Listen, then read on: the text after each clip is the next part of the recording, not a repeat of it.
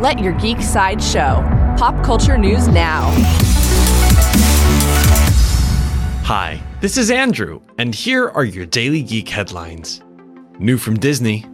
Disney has released a new set of posters from Maleficent, Mistress of Evil.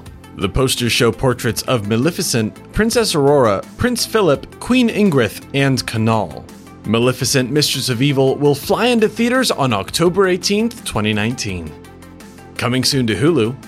According to Time, Hulu and MGM are developing the sequel to Margaret Atwood's novel The Handmaid's Tale called The Testaments before the novel has even been released. The Testaments will take place 15 years after the events of the first novel and follow 3 different narrators in the dystopian Gilead.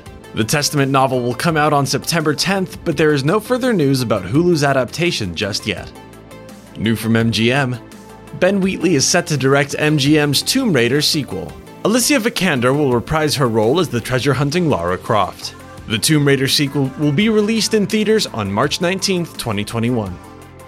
For fans of Lord of the Rings, according to Variety, Amazon has cast Will Poulter as the lead role in their upcoming Lord of the Rings series. While we don't know anything about Poulter's character, we do know that he'll join Markella Kavanagh, who will play a character named Tyra. There is no further news about the Lord of the Rings Amazon series at this time. This has been your Daily Geek Headlines Update, presented by Sideshow, where pop culture is our culture. For even more ad-free pop culture news and content, visit sideshow.com/geek. Thank you for listening, and don't forget to let your geek side show.